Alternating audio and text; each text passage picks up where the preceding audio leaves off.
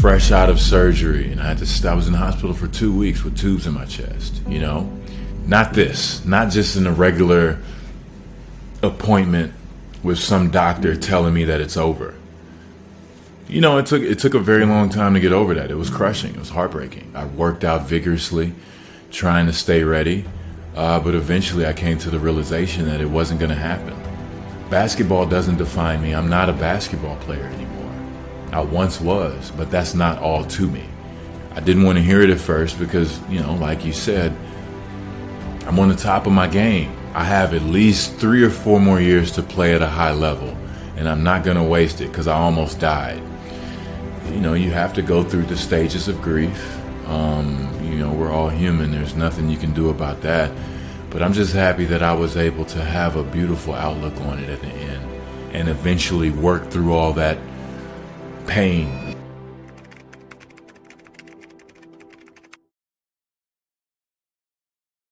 Walk me into the prep, into a game, into those moments. Like, what does it take to have your mindset ready when it comes down to it? Believing in yourself, you know, a lot of hard work and a lot of visualization.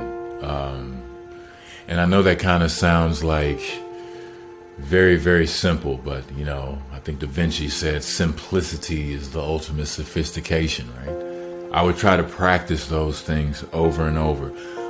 Kobe and Jordan were my heroes. And that was one of the things, you know, if you watch basketball, you hear about how clutch people are. And it's not always making the last shot. You know, it's under pressure doing what you're supposed to do and coming out successful. So, you know, sometimes it would be a big rebound. Sometimes it would be an assist. Sometimes it would be defense. You know, sometimes it would be not making a fuss if coach subbed me out. You know, that could be clutch as well. But I always saw myself being successful. And in terms of shots, you know, anytime I hit a big shot, I mean, you know, everyone would be so surprised and just like, wow. I would be surprised if I didn't make it. You know, I put the work into this like every day, all day. And then when I'm done with it, guess what I do? I dream about it. I visualize it. I see myself being successful. I see myself hitting those shots with no time on the clock, with a little time on the clock. And then I'll do it again and say, hey, what if we're down 2? Then I'll do it again and say, what if we're down 3? You know, it's a never-ending game. And anytime I was successful in those situations, I mean, you know, I would always let people know it's through dedication, through your hard work, and through mental preparation and visualization. If you do those things, if you can see yourself being successful in your mind, then it will appear in the physical reality if you're calm and collected when you get the opportunity. Right? Sometimes we get the opportunity and we rush it. You know, you have to have total just commitment and dedication, and just know you have to have faith too, because you know, I've worked hard enough to be in this position. I'm going to let my training kick in because I've been here before. You know, I've thought about it. This is what it feels like. It's almost crazy because it's deja vu, you know, and that's how I tried to kind of, you know, approach those situations. So when I was able to be successful, it was a great thing. It's a regular day. It's a normal day. If I miss it, that's abnormal. That's how I felt. I mean, when you say it's not always a shot, I mean, you're part of a string of iconic moments in Miami. You know, Game 6, Spurs, second championship, rebound, shot block. I mean, that goes down into lore, Chris. Let's talk about you going to Miami.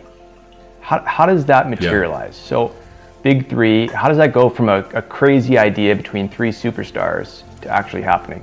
Well, by the time it was an idea, it was already, you know, the Miami had the cap space and the ability to do that. They were the only team in the league who could do that at that time, to do the 3 superstars thing. Every other team could only do 2, which some teams had, like Chicago already had Derrick Rose and Joakim Noah and Luol Deng. They had a very, very solid core to build off of. But, I'm going to give credit to Pat Riley on that one. I mean, of course, we had our intentions as players to put ourselves in a championship position, but it just doesn't stop there, right? I had to be convinced that, okay, what is possible is possible. And he pretty much definitely had a big role in it because, just in his speech, for one, he's a great speaker. But two, he pretty much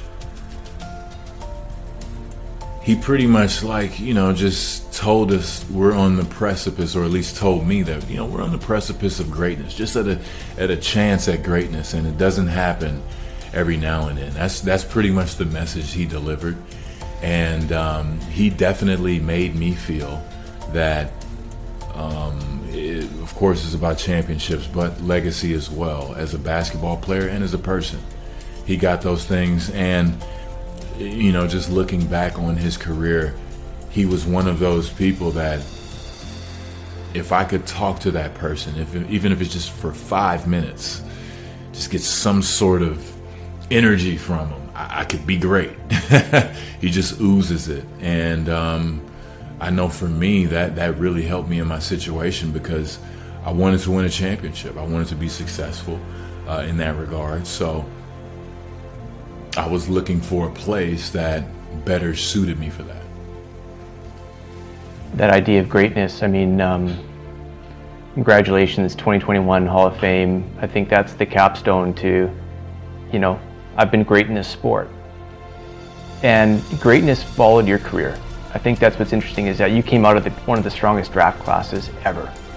And you were around greatness your whole career, and you still succeeded. But you played with LeBron, Dwayne Wade, Kobe.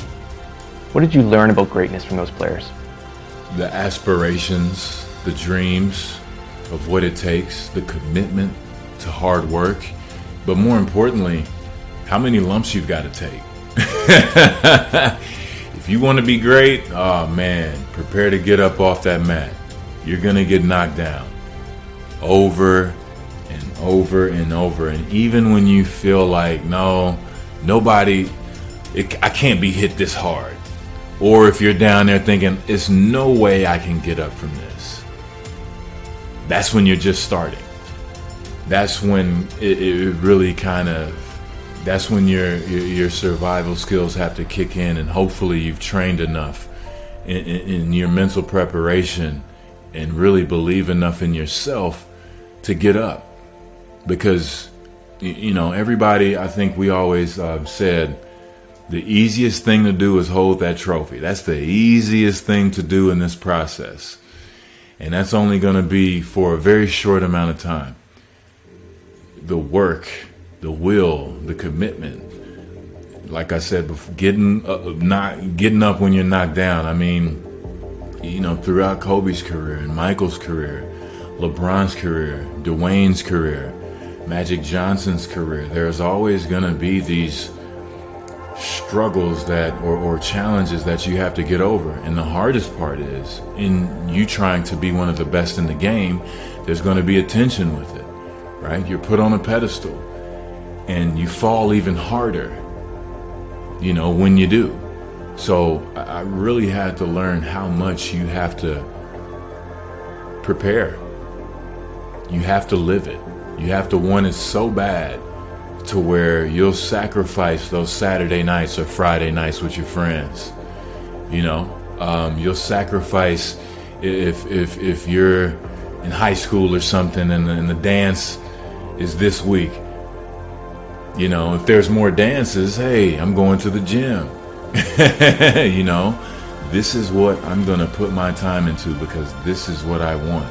And being around all of those great players, getting to see their commitments, see their rituals, see how much they put into the game.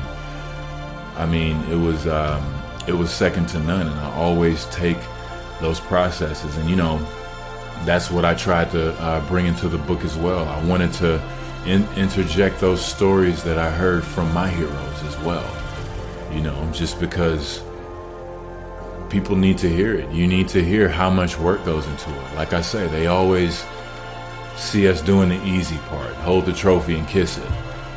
And that's what everybody sees. They don't see the day where you do not feel like going to the gym at all. I do not. Nobody can talk me into it. Even yourself. You're telling yourself, no, I'm too tired. I'm achy. There's no way I can make it. You got to go. You know, you have to stick to what you said you were going to do. That's one of the main things I got from those guys.